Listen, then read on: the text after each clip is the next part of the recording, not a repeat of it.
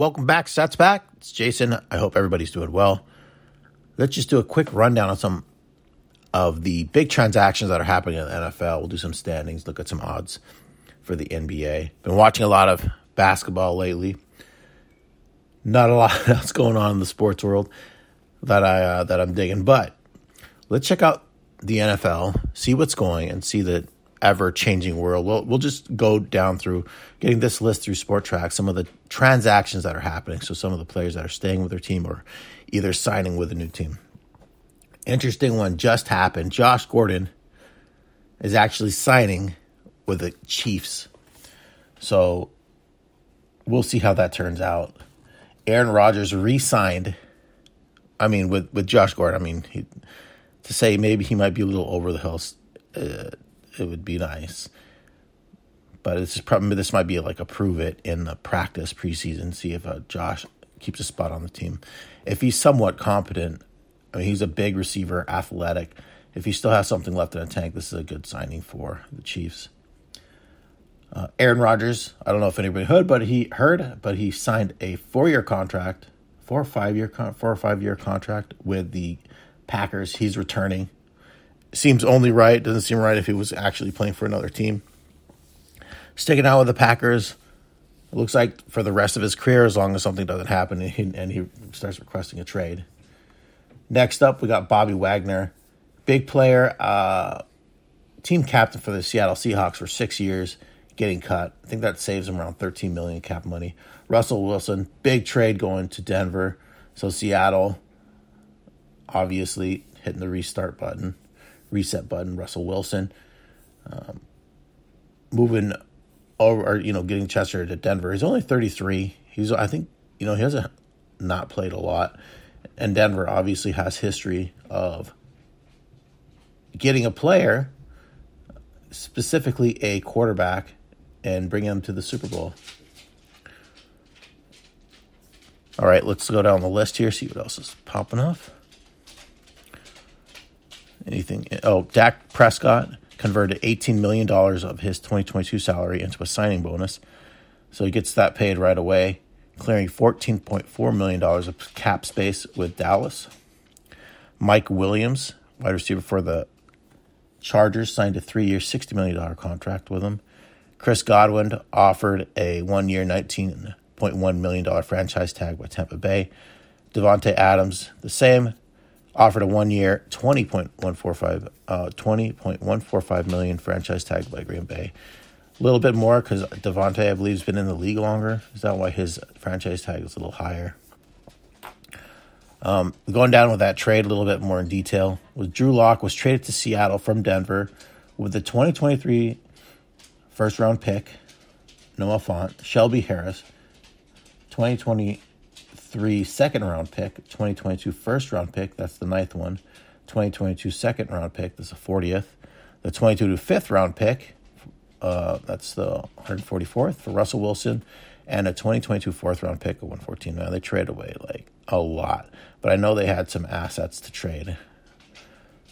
But, a lot of people say, well, those are, some starters. That's a lot of starters you pass up. Think about all the quarterbacks that Denver's been trying to develop, draft and develop, and has failed that have been first-rounders. There you go. That's a captain of your team. That's a head of your team right there. Without him, without a good quarterback, you guys aren't going anywhere. So I think it was a good trade. We'll see what happens, obviously, in the year, but I think it was a good trade. Cam Robinson, for the 49ers is good because we don't have to face him anymore twice a year. Cam Robinson, left tackle for the Jaguars, signed a franchise tag, 1 year, $16.62 million. All right.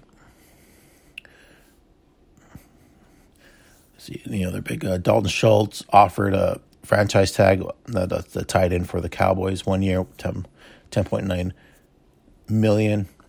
Same thing with Mike Gesicki, tight end for the Dolphins, 1 year, $10.9 million. Let's check it out here. Orlando Brown offered a 1 year, $16.62 million franchise tag by Kansas City. It's a big left tackle. Been around the league, 49ers, the Patriots, Raiders. Kyle Van Noy, looks like his days with the Patriots are over, and he has been released. Well, who knows? Maybe they'll sign him on a free agency, but it's for right now. He's off his contract and released. Of course, he was picked up as a free agent after the Miami Dolphins cut him just shortly into the year last year. I'll also note on the Patriots, it looks like they're not going to sign J.C. Jackson, their stud quarterback that nobody seems to like over here for whatever reason. But he's a ball hawk, absolutely. I think in his 3 years in the league, he has 25 interceptions. The guy knows how to intercept the freaking ball. Michael Thomas, wide receiver for the Saints, converted $14.3 million of his base salary and $250,000 roster points into a signing bonus, adding two void years. That cleared $11.6 million of cap with the Saints.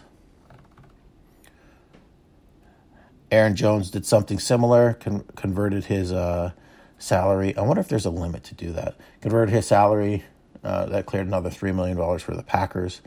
Probably a big signing with Aaron Rodgers there. Probably had to clear up some space. Make a move. He doesn't have a lot. Well, I mean, he signed on for 4 or 5 years. I have to look at that, but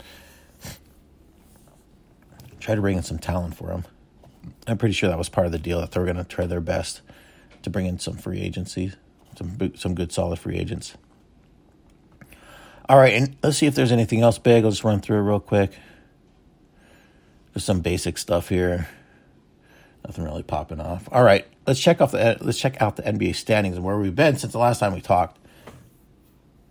We'll start off with the Eastern Conference. The Heat are still solidly up top at 44-22. The Sixers are on their heels at 40-24. The Bucks, 41-25, are third. The Bulls, 39-26 at fourth. And the Celtics, who are surging, flaming hot, 39-27 at fifth. The Cavs are behind them, 38-27. The Raptors, 34-30. The Nets at 33-33. The Hornets, 32-34. And the Hawks, 31-33. So it looks like the play-in game, I believe, is that the 9th and 10th seed? I have to check the Hornets versus Hawks. But the Celtics should keep on making a move here. I think if they stay in the 4-5, that's a good first-round matchup against the Bulls that they can move on to the next round. The 3-7, I think, too, is a good matchup. Would be against the Raptors. The 2-8, I don't know if that's a great matchup for this. That's going to be a fight in the first round if it stays like that with the Sixers versus the Nets. Onto the Western Conference. Watching a lot of basketball lately, and the Suns are still popping off, man. They're still playing great. Solid home and away. 52-13 leading the way. Best record in the league. Conference, they're 39 home. They're 28-7 away. They're 24-6. Their last 10, they're 7-3. The Grizzlies are now a game and a half ahead of the Warriors. 45-22. Warriors are 44-22. It looks like they have the victory, so it looks like the Warriors may have the tiebreaker. I'm not sure on that one. Because it does look like if the Warriors, when they pop up ahead of the Grizzlies, that basically will switch positions there. Warriors did win last night. The last 10, though, they're 3-7. So it's been a little ugly. Check out the NBA scores real quick.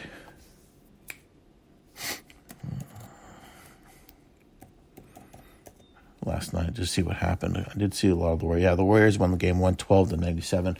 A lot of the players the previous day, they had a back-to-back for Denver. They took it off to rest up and try to attack these Clippers and bring home a victory. And that they did. Of course, the Clippers are severely hamstrung right now without Paul George and Kawhi Leonard. The Warriors leading the way for the Warriors. Jonathan Kuminga, 21. Jordan Poole with 20. Klay Thompson with 20. Steph Curry with 15. Andrew Wiggins with 14. And Moses Moody with 10. Well, looks like a couple of the young Bucks really showed out today. Steph Curry kind of had a quiet game. Let's check out the stats. 3-pointers. Oh, they're actually pretty solid from three. hitting 13 of 34 for 38%. The Clippers, not great, 12 of 39 for 30.8%. Warriors beat them in the rebounds, 51 total ones. Beat them in assists, 33 to 23. Beat them in blocks, 6 to 3. Steals, there was more on the Clippers side, 12 to 8. And turnovers, there's more for the Warriors. But overall, Warriors pretty much dominated that game. About time. They need to start winning some games. It's going to be a dogfight in the standings. Right now, as it stands, let's say they stay at 3. That would be a 3-6. Oof, that'd be a tough matchup. Warriors against the Nuggies. All right. Let's check out the odds for today for the NBA. Chicago Bulls visiting the Detroit Pistons. The Detroit Pistons are plus 6.5 at home. The Detroit Pistons is a very, very young team. If they play tough, I think they could stay within 6.5 points, but the Bulls are playing great lately. Let's see what their last. The Bulls, they're actually 5-5, and they're 15-16 away, so they're not a great team away. Well, let's check out the Pistons' home record. Pistons are a little better at home at 11-21 compared to on the road at 7-26. Let's check out their last couple of games here. The Pistons beat the Hawks 113-110, beat the Pacers 111-106, beat the Raptors 108-106. So, yeah, I think a decent bet there would be to take the Detroit Pistons in this game plus the 6.5. Next up, we have the Boston Celtics visiting the Charlotte Hornets. The Celtics are minus 7.5 points. I think that's a little inflated on that line, and they're visiting Charlotte at plus 7.5. I think Charlotte just got their butts handed to them yesterday, though. I wouldn't bet the spread on this one, but I'd take the Celtics in the line. But any game on the road's tough. Phoenix Suns on the road across the country against the Miami Heat. The Suns are plus 7.5. Maybe they have some players resting in that game against the Miami Heat. Man, I wouldn't put there's got to be a lot of players resting on that game. The Los Angeles Lakers are minus 3.5 points against the Rockets. I would take the Lakers all day on that one. The Rockets stink. The Hawks are on the road against the Bucks. The Bucks are minus 5.5 points in that game. I take the money line at minus 225 on the Bucks. Oklahoma City Thunder versus the T-Wolves. T-Wolves are favored by 14.5 points against the Thunder, who are at home. I'd never take that many points either way. Orlando Magic versus the Pelicans. Magic are plus 7.5 on the road against the Pelicans. New York Knicks plus 7.5 points on the road against the Mavs. Mavs are actually playing really well lately. Toronto Raptors versus the San Antonio Spurs. Spurs are plus 1.5. Really? That's weird. I take the Raptors, man. The Spurs are not a great team. Unless, yeah. Oh, you know what? They're down. I think their point guard is still out. Fred VanVleet. Denver Nuggets on the road against Sacramento Kings. Kings are at home plus 4.5 points.